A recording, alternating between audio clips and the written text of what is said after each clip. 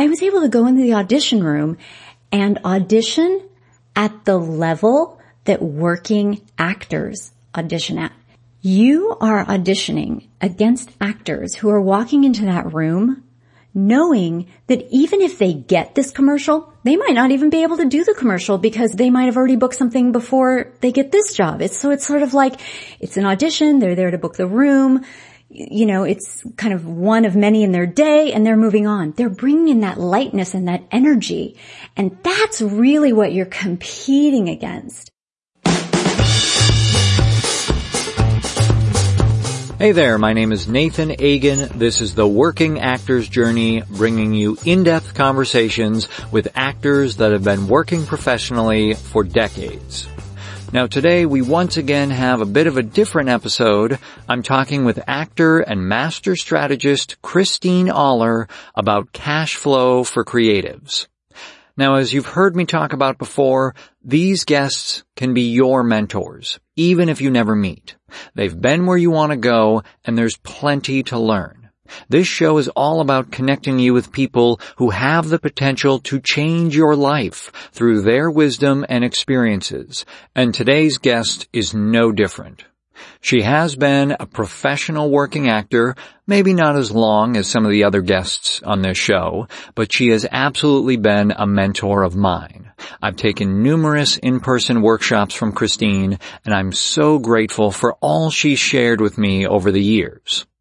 Now, Kristine is here to discuss a rather tricky topic for creatives: having enough money to really pursue your career.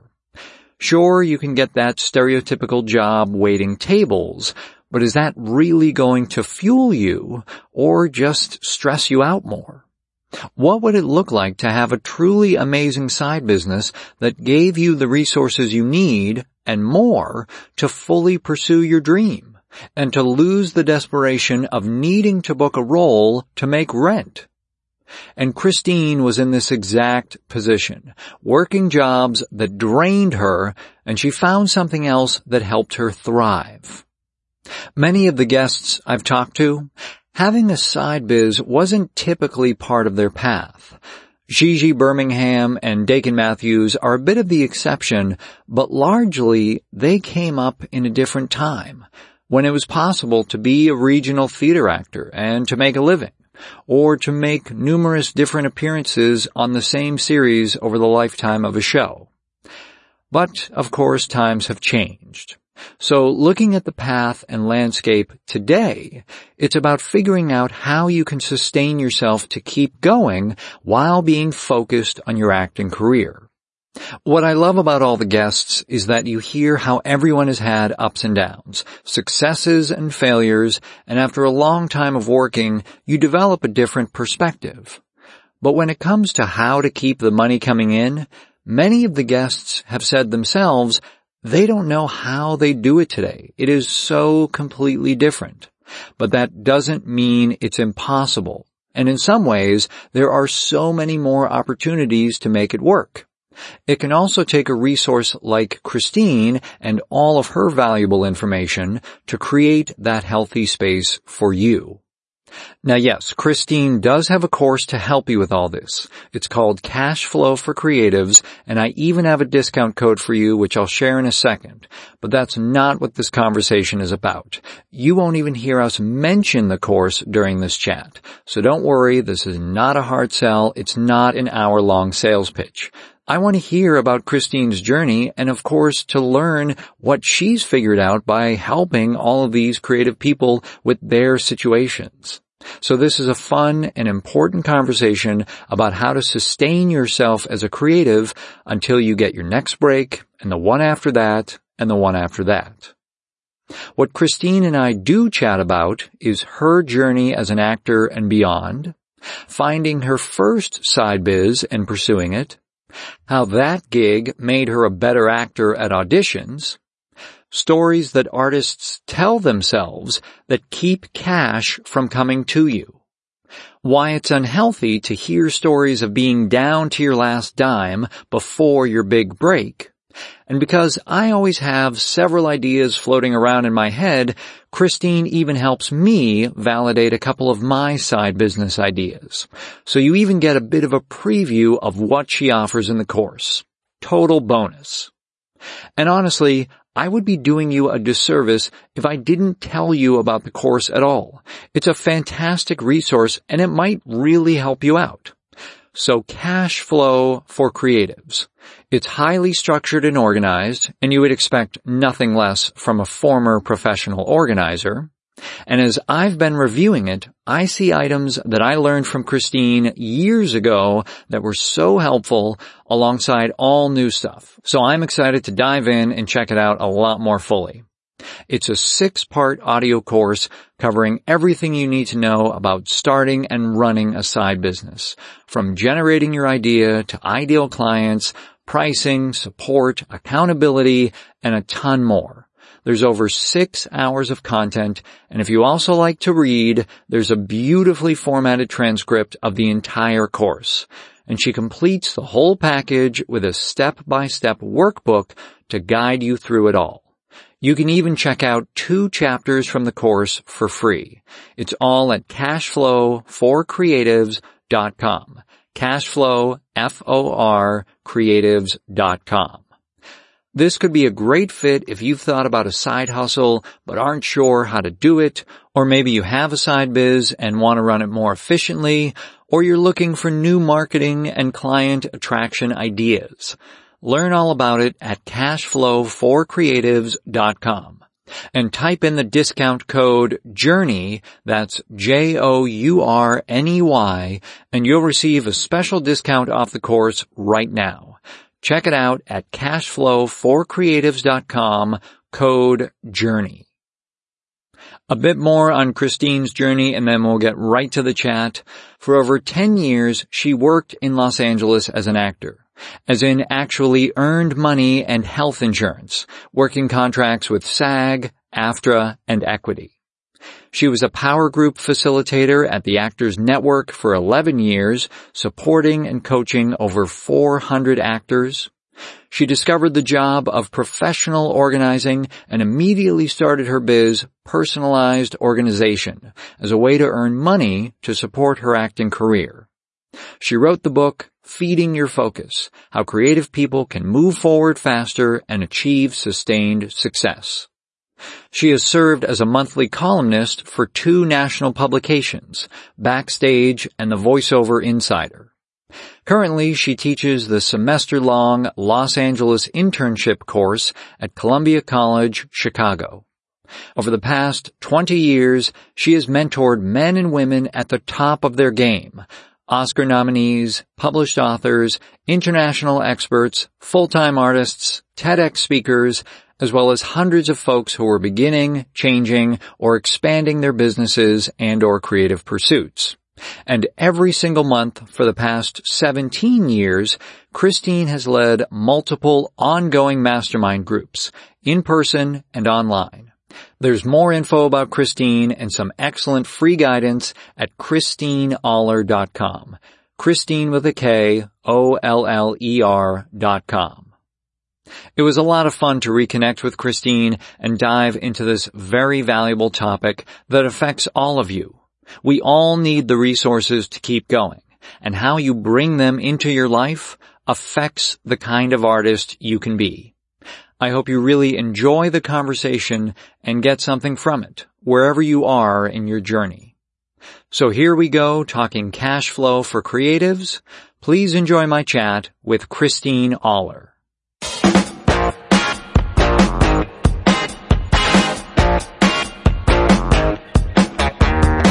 You know, of course, I first met you through the Actors Network. I wasn't in your, what they call power group at the time, but, I knew of you and then started to learn about the workshops you were doing and it was mainly geared to actors, at that time. That seemed like what you were doing. So I was really curious, and this is the fun part about these conversations, is I get to ask questions that I've never asked, because a lot of times these things don't come up in conversation day to day of like, well, how did you get started in this? But I am curious, what got you well, very specifically to this point in your life where now you're, helping and supporting creatives in their career, but your journey as an actor and creative person.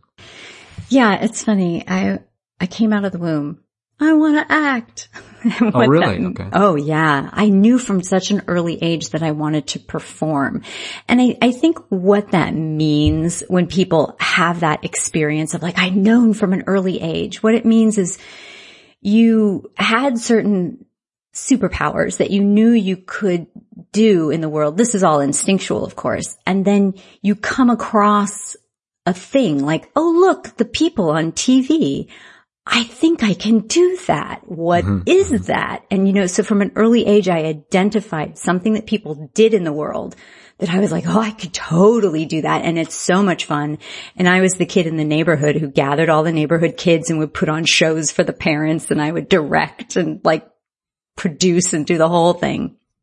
So I was doing it from an early age, and I actually grew up in Los Angeles. Oh, okay. But I had the two parents who were not in the industry. My mom came over from Ireland when she was 24, so she didn't know anything about that. She's a teacher. And then my dad was born in Louisiana, kind of moved all over, ended up in Los Angeles, went through the military, worked at Caltech in the computing department. Oh, okay, yeah. And didn't go through regular college. Neither of them went through American college. So their only thing was like, you can do whatever you want after college. So no working actor. I used to put an agent at the top of my Christmas list. I was like, I wanted to work. But they were like, no, we're not going to be stage parents or anything like that. Did it seem more accessible because you were living in Los Angeles? Like you knew it was happening there? Not when I was little, but when I got into high school, junior high school, one of my friends, good friend of mine who was going through school with me, started to act because his mom was an actress. So he was in Dead Poet Society when we were in high school. So, and we did a play together at the community theater, which is a high quality community theater since it's Los Angeles. The Glendale Center Theater. I've worked there. Yeah, it's a beautiful theater. Yeah, I enjoyed it. And it was my dream to perform on that stage because we would always go and see the productions. I'm like, I want to do that. And I did it once. It was great. So I knew that there was an industry, but it seemed so far away because my parents were just like oblivious, and I was college bound. So, went to college, moved back to Los Angeles because I knew New York was too cold. And that's when I started my acting career. But I did make the conscious choice not to go to an acting school or an acting program because I wanted to just have college. I wanted to know what college was like. So I went to a wonderful theater program in college, but you had to do everything. Costume design, direct, like the whole thing, which was great. It was a fabulous education, contributed very directly to my ability to transition and have so many different careers in my life. But I came back to LA, acting. And then, of course, you have to support yourself. So I had like 3 part-time jobs. And I discovered before Google this thing called professional organizing. I read this article in Time magazine about this guy who was a professional organizer. And I was like, oh my God, that's like a job. I can do that. I can totally do that. And so I printed up a little business card and started telling people, this is what I do. And I started earning 3 times more per hour than what I was earning in my support jobs. And I'm like, well, that's the way to go right there. And I love it. And so gradually over a period of 2 years or so, I was able to build that up to where I could get rid of all of my side jobs and be making enough money to support being an actor. And then other actors, once I joined the Actors Network and met all these other actors, they were like, oh, wait, how did you build your little business thing? And so I started helping other actors do the same thing. Sure. And then right at the start of my 30s, my acting career, I was earning enough money to get health insurance. And that was growing. And then my organizing career was growing. But every time I put my attention on one, the other, of course, would languish and then put the attention back. And I really had this feeling at the beginning of my 30s that I wanted to grow something. I really wanted to, run as fast as I could. And back then, there was no YouTube. You really had to wait to be invited to the party as an actor. Mm-hmm. You could produce your own stage work, your stage show, but there really wasn't a cost-effective way to put your own art on video. Sure. Or whatever. And then broadcast it. If there was, I don't know how I would have made it through high school even. I would have just been wanting to be on YouTube, not as a YouTuber, but just creating like art and comedy and stuff. I would have been preoccupied. Your parents would not have been able to stop it. Yeah. Oh my God, no. Well, I would have turned my room into a studio. Are you kidding me? Of course, yeah. Yes, so I'm kind of grateful that actually wasn't available to me in certain ways. So I decided to go to my agents and go, I kind of thought like, actresses, when they have babies, they kind of take a hiatus. So I'm just not going to have the baby, but I'm going to go to my agents, I'm going to take a hiatus for 8 months or so. I want to see what happens if I turn my full attention towards the organizing. Mm-hmm, mm-hmm. What I didn't know was I really going to miss acting? Right. And what I discovered is that I didn't. And what I also discovered is that once I turned my attention full time to the organizing, it blew up. And the reason I eventually realized that the reason I didn't miss acting, well, first of all, nobody misses the pursuit of work. Right, nobody misses the marketing. The hustle, the craziness, right. Yeah. Nobody misses that. But the actual acting. And what I realized is that, we have our set of superpowers, the things we're able to do that people like, wow, that's amazing. You can do that. And my superpowers, like ability to analyze, ability to understand the psychology of people, wit, all of that stuff.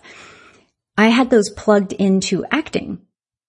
That's the modality. Mm-hmm. But I just unplugged those same superpowers and plugged them into organizing.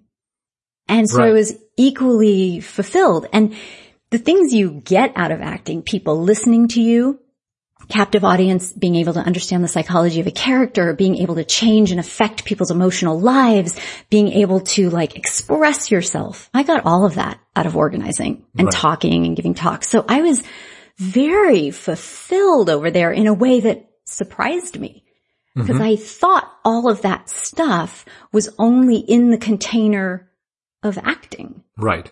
But in fact, you can experience that in a lot of different ways. And you see a lot of actors transition to coaches because I think they do discover, this is very similar experience. Yeah, well, so there were two things specifically I wanted to ask about in there. One, I actually remember at the time, I took workshops with you, that idea of, and you just said, you put a title on a business card and you started handing it out to people, and just the simplicity of that can be so powerful because so many of us are waiting for permission for somebody to say you can go do that thing, and taking having the confidence or audacity or whatever you want to call it to just say, this is what I do, and to declare to the world, this is what I do. It's a very powerful thing. And a lot of us live in that anxiety of, somebody's going to know I'm not actually amazing at this, or I'm not the best in the world at this. And so no, I even remember at that time, but I'm really glad you brought it up today, that you can just decide, this is the work I know I'm good at, and this is the work I want to try to get paid for. And so doing that was really cool to rehear again from you today. The other thing I wanted to ask was how, once you made that transition, from all your side gigs to the organizing and building that financial asset, how that transformed your experience auditioning or just the bookings, how that connected. It had a transformative effect on my ability to earn income as an actor. And this was very surprising to me when I first started organizing and started getting clients and started to earn what I call above and beyond money. Because phase one of being able to support yourself as an actor or any kind of creative is like base level. Can you pay the rent? Yeah. Can you just survive? But in order to capture the freedom and the flexibility that you really need to be able to function as an artist and function at a higher creative level, you need income that's above and beyond that monthly nut so that you have a little profit, so you can get the better classes, and so you can get the better assets, and so that you just don't need the acting work. And so what happened is I would be able to walk into an audition room and I was simply there to play. I didn't need them to tell me how great I was because I had clients over there telling me that I was amazing. So I was getting that validation over there. I didn't need the money or the job because I was getting that money and the job over there. And I knew that I could find the roles that were right for me. So there wasn't any desperation of this having to work soon because I was in my car down to my last can of tuna. It was like, no, this can happen when it needs to happen because I got this thing over here that's running. Right. This little, income machine. So I was able to go into the audition room and audition at the level that working actors audition at. Because the true thing, especially like let's take the commercial world, but this is the same in the theatrical world as well. You are auditioning against actors who are walking into that room knowing that even if they get this commercial, they might not even be able to do the commercial because they might have already booked something before they get this job. It's sort of like it's an audition. They're there to book the room. It's kind of one of many in their day and they're moving on. They're bringing in that lightness and that energy. And that's really what you're competing against. You have to get to that. It's not about your acting talent. It's also about your energetic availability and lightness instead of that tense desperation of, oh my God, if I got this commercial, it would pay for this or that kind of thing. They sense that. So I was able to go into the room and compete at that energetic level as well as the level of talent. Right, of course. And so now I was at a higher playing field, and that was a direct result of having this little side biz that had put me financially above and beyond my monthly nut. Yes, I remember it was Dakin Matthews talking, and he admitted that he has had a very circuitous path and, not one that others can follow. It's just a lot of twists and turns that are unexpected. But what we talked about was it just happened for him that he was not dependent on his acting career to make money. He was a teacher. And so during the school year, he was teaching, and in the summer, he was doing plays, and one would inform the other. And then eventually it just got to the point where he decided to pursue acting. But for many years, he was a teacher. That was his thing. And acting was just part of that. So I think it can't be overstated how helpful it can be that your income comes from somewhere else, and as he put it, that you're not dependent on your art to make money.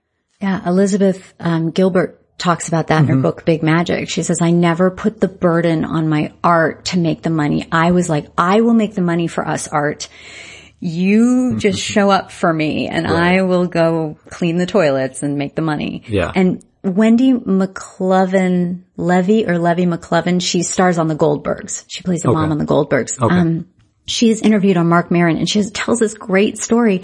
She lives in Long Beach, or she did for a long time, even when she was doing Reno 911 and all that stuff. Even as her acting career was going, she was living in Long Beach, and she had this side job where she was doing this work. She could do it on set, but she just kept the side. She's like, I don't know when this acting stuff is going to stop. Right. For a long time into quote unquote her success. Just because she's like, it's a great job. Why would I want to give it up if I can do it while I act too? And I think the myth is that the minute you hit it, that you just throw that side job to the wind. But I think you'd be very surprised at how many actors out there, even past the point of quote unquote success, they just keep a little something going on the side. And the great thing about a side biz is that you can make it dormant. You can put it on hiatus. Right. And then during anytime you want to bring it back, you bring it back. That's the great thing. You can make it smaller. You can make it bigger. That's totally within your control. Yeah, absolutely. And I think the larger conversation, or item that we're talking about is that it's okay to be doing something besides being an actor. That I think a lot of people put pressure on themselves they may not have the direct conversation of my art needs to make money, but they think that they will be lesser than if they are not making money as an actor. And of course, one of the bigger national examples recently was Jeffrey Owens. Now, he didn't run Trader Joe's, but he was just working at Trader Joe's, and that was a side job. And that was the reality of his situation was I need to make money. I still act and I still consider myself an actor, but I think it was healthy to have that conversation. And certainly a lot of people came to his defense of, yes, that is the life. That is just part of it. And, whether you take a side gig and that works for you fine, like working at Trader Joe's, or you want to start something, I think it's important to, be aware that that is the life that many actors are living, and there is no, less than, or, that you're less of an artist because of that. And I was just hoping you could talk maybe a little bit more about, some of those myths or, what you've seen that has, worked or helped actors get out of that mindset. Yeah. And let me just circle back around. I will definitely come back to this point. But back just to complete like the little arc of my story. Yes, so please. I eventually stopped acting. I still consider myself an actor. I could do it tomorrow. Sure. As far as the ability to do it. Right. And then I did organizing full time. And then my organizing clients started asking me to organize kind of their minds. And I was like, oh, you're going to pay me for that? Because that's not moving boxes. That has a lot better longevity for my own health. So yeah, so that's when like the strategy for creative artists. And then I just have done that ever since. And I eventually retired as a professional organizer. But what's also interesting is when I read that article, I went to my dad and I was like, oh, you know what I think I'm going to do? I think I'm going to be a professional organizer. I'm going to do this and this. And his response was, I don't think anyone's ever going to pay you for that. And I was like, I think they will though. And this was before Google. So I didn't really have any proof that other people were doing it, which they were. Of course. I just didn't know they existed. But it's not that he had no faith in me as a person. He was just mystified that someone would pay for that. So it wasn't like I immediately got like, yes, go for it. But I just was like, I don't know. It's worth finding out, isn't it? So sometimes people will think no one will pay you for that, but it's like, I don't know. People pay people for a lot of crazy jobs out there. It's amazing. It's that very simple quote Derek Sivers has said, obvious to you, amazing to others. You and I are very similar in the organizing. Like it just comes naturally, and you walk into a room and you immediately look at why is that over there? And other people either don't see it, or they wouldn't even know where to start. Yeah. Your superpowers do not feel super to you. Right. They feel like breathing. Superman isn't like, oh, I'm flying. He just flies because he knows he can do that. Yeah. Right. So I've definitely pinpointed like about 5 big stories that artists tell themselves that really keep them away from cash money. And one of them is definitely like, I'm less of an artist if I have a side biz. And I think that comes from this mythology that every so often re-enters the zeitgeist of like, you hear these stories. And the last time I heard it was one of the actors who later starred on Southland, but he got his break on the OC. He was the star, one of the stars Ben of the McKenzie, OC. I think. Right? Yes. Yeah. And I remember he was given, interviews before, and he was like, yeah, I was down to my last dime and living in my car, something along those lines. And then he got this big break. But he was saying like, I didn't have a plan B. Like this was my plan. And when you hear that story, what a lot of artists take away from that is like, I shouldn't have a plan B. That's how, that it will jinx me. I'm all in. I agree that you should be all in. You should be all in to having this career for the long term. You should be all in becoming a professional. And when I think of the word professional, like a professional actor, that doesn't, to me, my definition, that doesn't necessarily mean you have a credit as an actor. What it means is you've oriented your life towards serving that focus of being an actor at a professional level. You've oriented your life. You've figured out the money thing. You've got your life oriented toward doing this at a high level. So you can be all in that way. But there's no shame in having a plan B, because my question is, it's beautiful to hear that story when the ending of the story is, and then I got a lead on a series. Right, of course. But my question to Ben is, and if you hadn't got the lead on the series, how much longer could you have sustained yourself in Los Angeles to be around to get the break? You know, that's the question. And I think that that's what's so apropos for your podcast is you're highlighting people. Your guests are either people who have had long careers or people who you've identified as becoming a professional actor and setting themselves up to have the long career. And it's that long career has ups and downs, and it's about sustaining yourself through that career. And that's what I want for artists. I just want you to be able to sustain yourself until the break happens, and then until the next break, and then the next break. Yeah.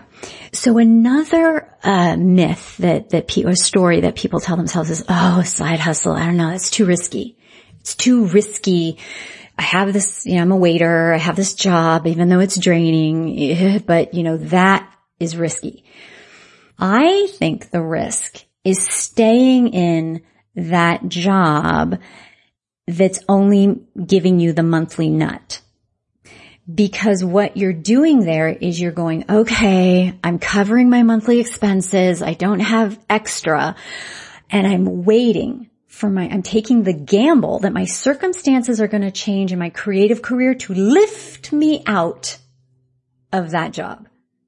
And that's a gamble. And the odds of that happening to you are far less than I'm going to start building or trying to build a little asset that I can have in any form I want it to have for the rest of my days.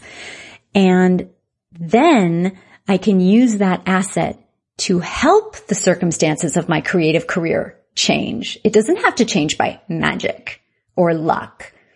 So I think it's less of a gamble. I think it's less of a risk than staying in kind of those more tenuous circumstances and hoping they'll change.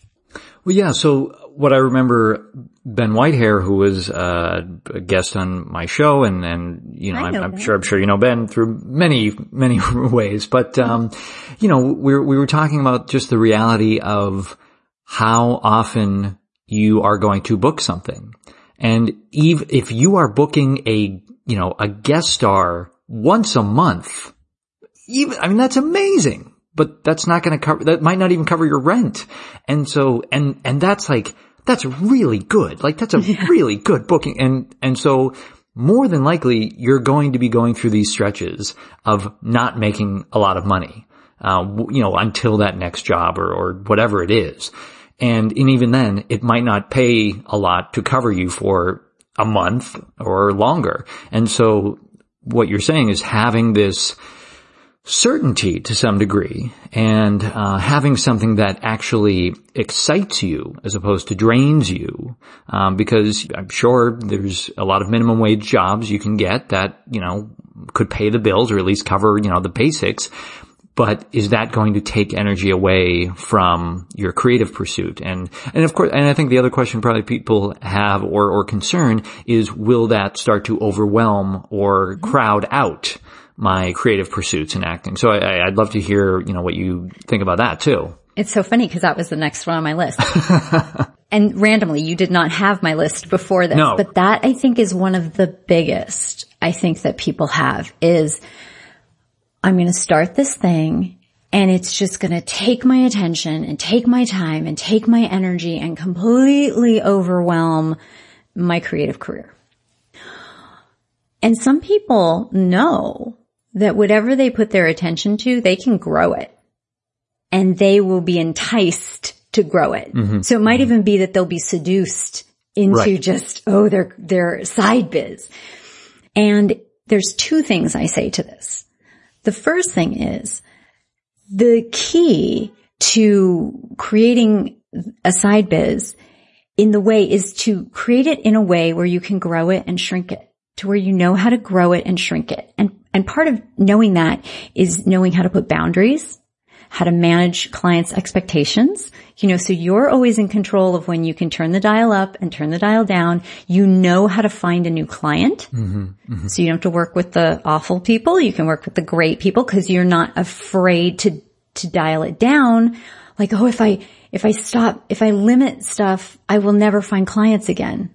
That's what keeps people on the treadmill. On the hamster wheel. It's like, no, I know how to go get a new client so I can dial this back and then I can ramp it up. So once you kind of have those skills where you're controlling the dial, you know it's not going to overwhelm.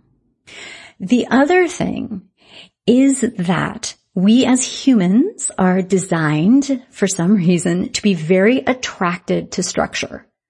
So the thing in your life with the most structure wins. And that is why you see a lot of creatives, even with just a regular day job, who you're like, well, why aren't you like doing more for your creative career? You're like giving yourself over to the day job. There's structure. You get rewards. You get a paycheck. You get affirmations. When you go there, you're told what to do. So you feel accomplished at the end of the day, even though it's not really growing anything for yourself or doing something. There's these things over here that are far more structured, that when you turn your attention to like, I'm going to start to do something for my creative career, it seems a little more vague. You haven't broken things down into a plan. But if you put sequins and feathers and decorate your creative career so that it's enticing and exciting and you have a plan and you have some strategy and you know when you have 4 hours on a Saturday what you're going to do with those 4 hours to move the needle on your creative career, then there's much more attraction to it. But if your side hustle is structured and you have clients who are like pulling you over there and your creative career is vague, then yeah, the end result will be your side hustle will overwhelm your creative career because the most structure wins. But the antidote to that is you just get help or figure out what your plan of action is over here on the creative stuff. Yeah. It will totally take care of itself. Yeah, and I would, it gets more into a philosophical discussion, but I think there's also something to be said about, well, maybe it even gets to this question of, what are we all doing here on this planet? And it's like, well, if you start as an actor and you start a side hustle and you find you really love that side hustle and it brings value to others and it brings joy to your life and it brings you money and resources and you don't do as much time as an actor or you don't spend as much energy on that, have you really lost anything? I think acting is one of those careers that you can get so wrapped up in your identity. And again, this kind of this gremlin of, well, no, I must be an actor or I have to do this thing. And as you have been an example, and even me to some degree, transitioning to other creative pursuits, I think it's, look, we don't know what the answer is to that question of what we're here for, but if you can find something you enjoy that brings value to others, I think you're on the right path. So, if you're really concerned that it's going to overwhelm your life, it probably won't, but if it does in a good way, then that's not really a problem.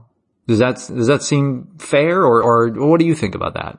I think, well, that was my experience.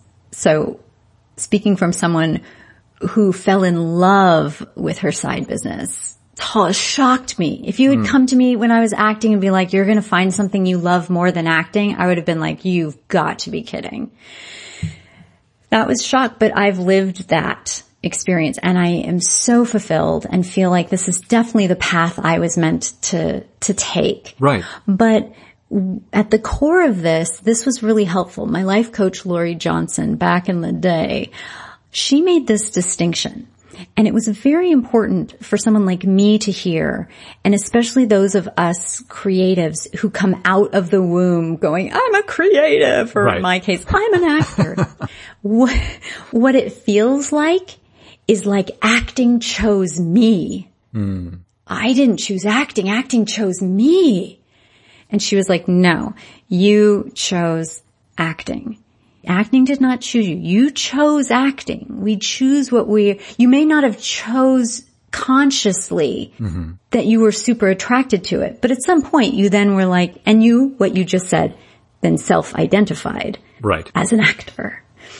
But if you decide to believe the story that they're both stories, by the way.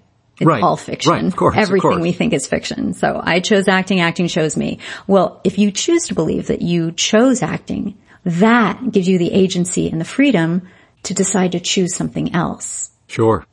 Without it being an ordeal. And for me, it took me 18 months to come to the decision when I decided to ask my agents to go on hiatus. It took me 18 months because I had so self-identified as an actor, but also everybody I'd ever met in my entire existence knew me as Kristine the actor. From my friends from first grade, like I was an actor.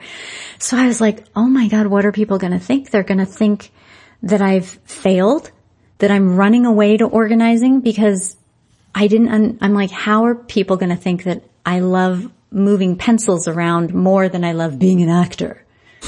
Because to everybody not in the arts, there's nothing more glamorous than acting.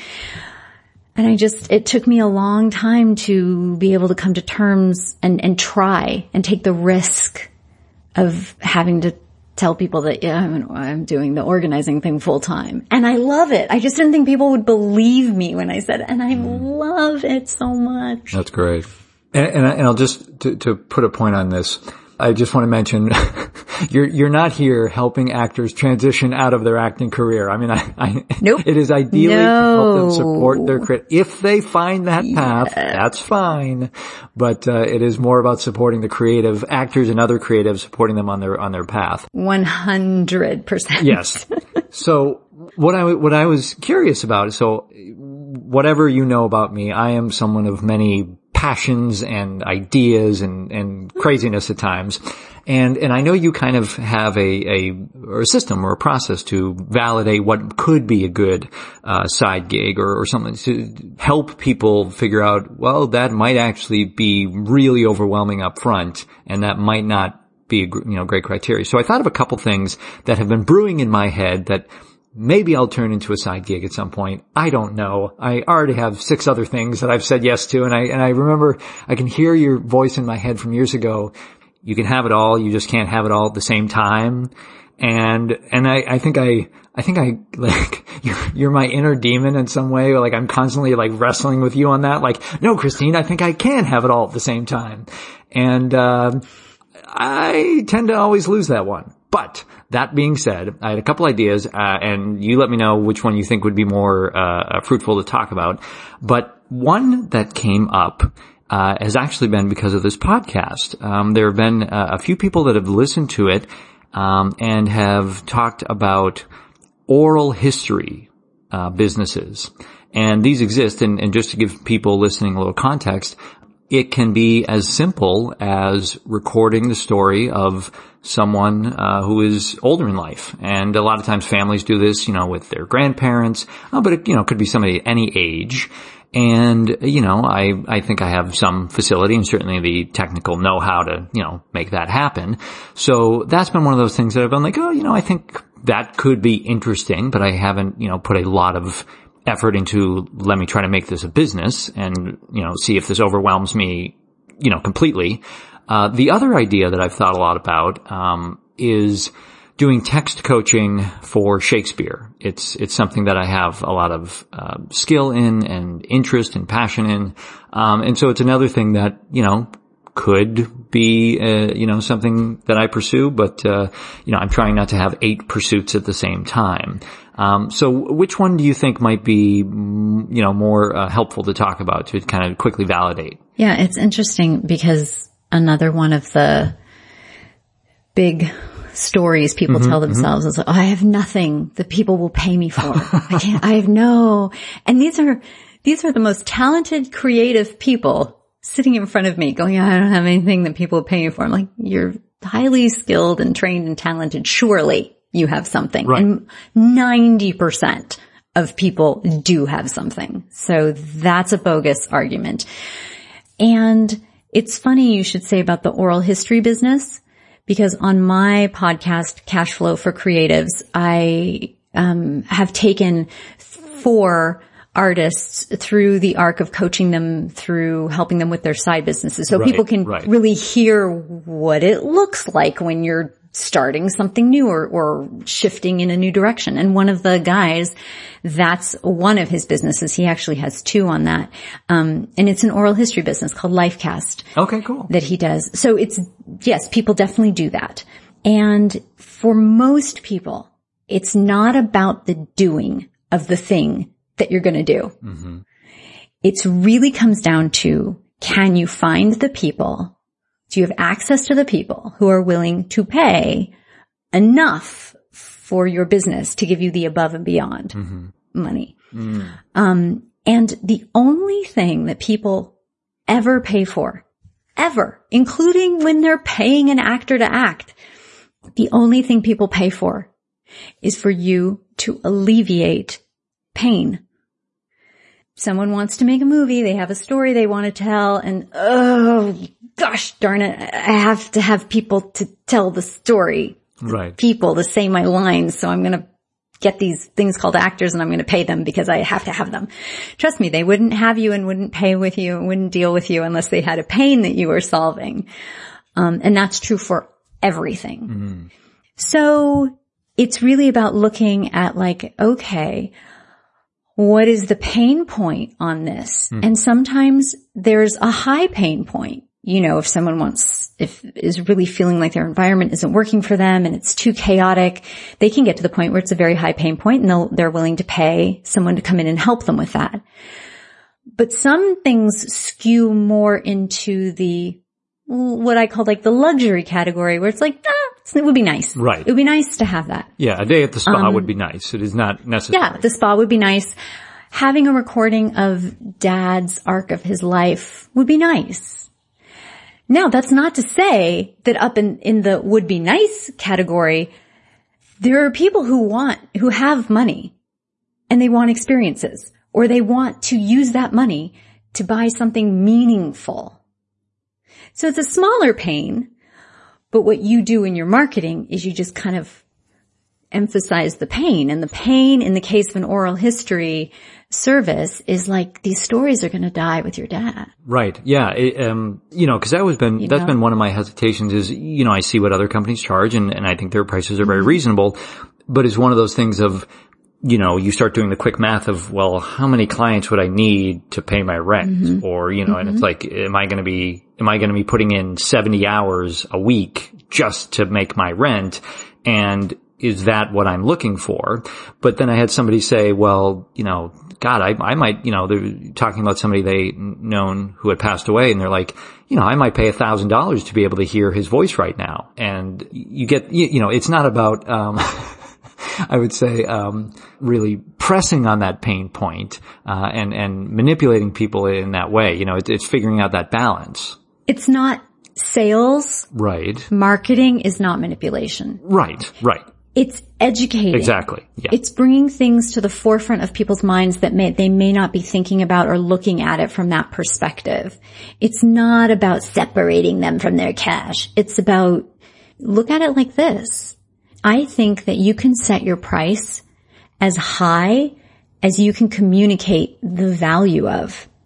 So the better you are at communicating the value, which means shifting their perspective around to see it from the value that's equal to what you're asking for, then it becomes a transaction that happens. Right. And the thing is that if you have a way to reaching the group of people who are in a situation where they would see the value of having this recording. Right. Then you have a viable business. It's just about like, who are those people and can I reach them in a way that's easy can I get in there? Right. Yeah, exactly. Can I get a foot in the door and all that? Yeah. Well, I'm definitely going to have to take some time and listen to this guy's journey with the business just out of curiosity, if nothing else, whether or not I pursue it. And, as we were talking about this, I can relate it more to the Shakespeare coaching and all that kind of stuff. It's that, it's what are you really, I'll use the word selling, but it's like, what are you really selling to people or giving them or offering them, or what are they really buying? And I think it was, I don't know, some, perfume company. It was like, Estee Lauder isn't selling perfume. They're selling hope, or they're selling that kind of thing. And so I've definitely thought about, if you can help somebody feel, work on a piece of text, what you're selling them is confidence, or that as an actor, that's what you want to feel, whether it's Shakespeare or in front of a camera or whatever you're doing. You want to feel that you are capable of doing the work and you are ready to do the work. And in the case, if we're looking at coaching people through classical texts, my question is, all right, because within every business, there's niches within the business. Right. Within the oral history business, you could specialize in doing this as wedding favors. Right. Interviewing the bride and the groom and putting, how the engagement happened or how their love story and editing this thing. And so you could only do that and have a whole business doing just that. Right. So there's niches upon niches in everything. Right. So in the case of the classical text, what kind of actors are actually doing classical text? So it usually comes down to they're auditioning for like grad school or undergrad. They're auditioning to get into a program, or they're auditioning to get into a theater company. Right. Those are the two times when it really is like, it's a big enough pain point because you're asked to do it. And if you haven't really done it a lot, you're going to need help doing it. But what they're really paying for is to get into this great opportunity that they want. Right. They're not paying to learn Shakespeare. They're paying to get picked. Right. Yeah. It's a question of, I don't care where the breaths are. I want to get into this program, like that. That's what, and there's nothing wrong with that goal. I mean, it's why people pay for, SAT prep or tutoring or, it's not like, oh, I really want to know this, Pythagorean theorem. It's no, I am a bigger prize. And from a value point, that's a good customer because they're setting themselves up to buy something very expensive if they get into the program. Right. So the investment they make in you to help them get in is but a fraction of what they're preparing to pay anyway. Yeah. So it's not that big of a deal. Cool. In that situation. Yeah. Well, this is really great to think about. I am so in danger of taking on even more projects that I don't have time for, but I will say I finally started implementing this advice I'd read where if you have a lot of projects, you start assigning a specific day of the week. And that's the day you work on that project. And, obviously, as a result, you will not make as much forward progress on all of them as if you were working 7 days on one.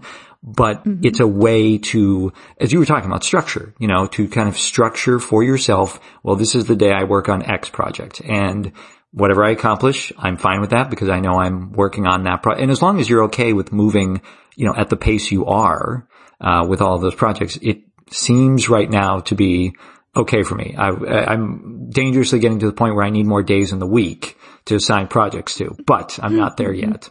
But no, this has been really great. It's been really illuminating to chat and hear, because I think it is so important, for actors, whether they're in the US or, all over the place. And that's the cool thing about podcasts is you start to connect with actors everywhere and, you see similar themes. And so I think it's really great to chat with you about the realities of the working actor's life from a sustaining standpoint and financial standpoint and how you can make it work for you. And, there's another, angle to this that is not often talked about, but I think this was something that was very influential with me, is that we often have this wonderful notion. And it's what all of us want. We all want to be working at our full capacity. And that's why we look at Meryl Streep. She gets these big meaty roles and she gets to dive in and research and create this character and then act this character. And it's using all of her intellect, all of her talent. But often in the beginning, the roles you're getting, handing your husband a plate of hot dogs in a commercial is not using all of your intellect and skill set and everything. And sometimes you can book a role in a touring Broadway production where you do this simple part or this little thing, and it's great, it's giving you a steady paycheck, it's going to employ you for a long time, but it's certainly not creatively stimulating and using all of your talents. And that's where a side business can also come into play. Because it's just sort of like, I love my career, I'm moving forward in my career, but it's just not intellectually stimulating me yet to the full degree of what I have to offer the world. So the side business can also be this juicy little area of your life where you get to explore things and build something and use a whole different set of skills and talents, instead of also demanding and being disappointed that your creative career isn't offering you that. Like, oh, I just play, woman number 2. And it's like, well, yes, but we want to sustain your spirit during the times where you're playing woman number 2 until you get a name. Your character gets a name. Right. And how you can sustain your spirit during those times is to have something else over here on the side that's feeding you. Awesome. So that's another way. It might not even be for the money. It can just be for the, creative stimulation. That's great. No, this has been really fantastic, Kristine. I mean, I really, really appreciate you sharing all this, and it was just a lot of fun to catch up with you. So thank you so much. Oh, it was such a pleasure, Nathan. Hey guys, Nathan here one more time. If you enjoyed this episode, please remember to subscribe so you don't miss anything ahead. Be sure to visit workingactorsjourney.com for additional info and links for items mentioned in today's episode, as well as all the episodes. You can follow the show on Facebook, Twitter, Instagram, and YouTube. All the links are on our site and in the episode notes. Become a premium member and enjoy additional benefits and perks of the show starting at just $2 per month. Head over to workingactorsjourney.com/premium to join the Working Actors community. Thanks again to today's guest and to everyone that makes these episodes possible. And a special thanks to you for listening. I'm Nathan Agan, and enjoy the journey.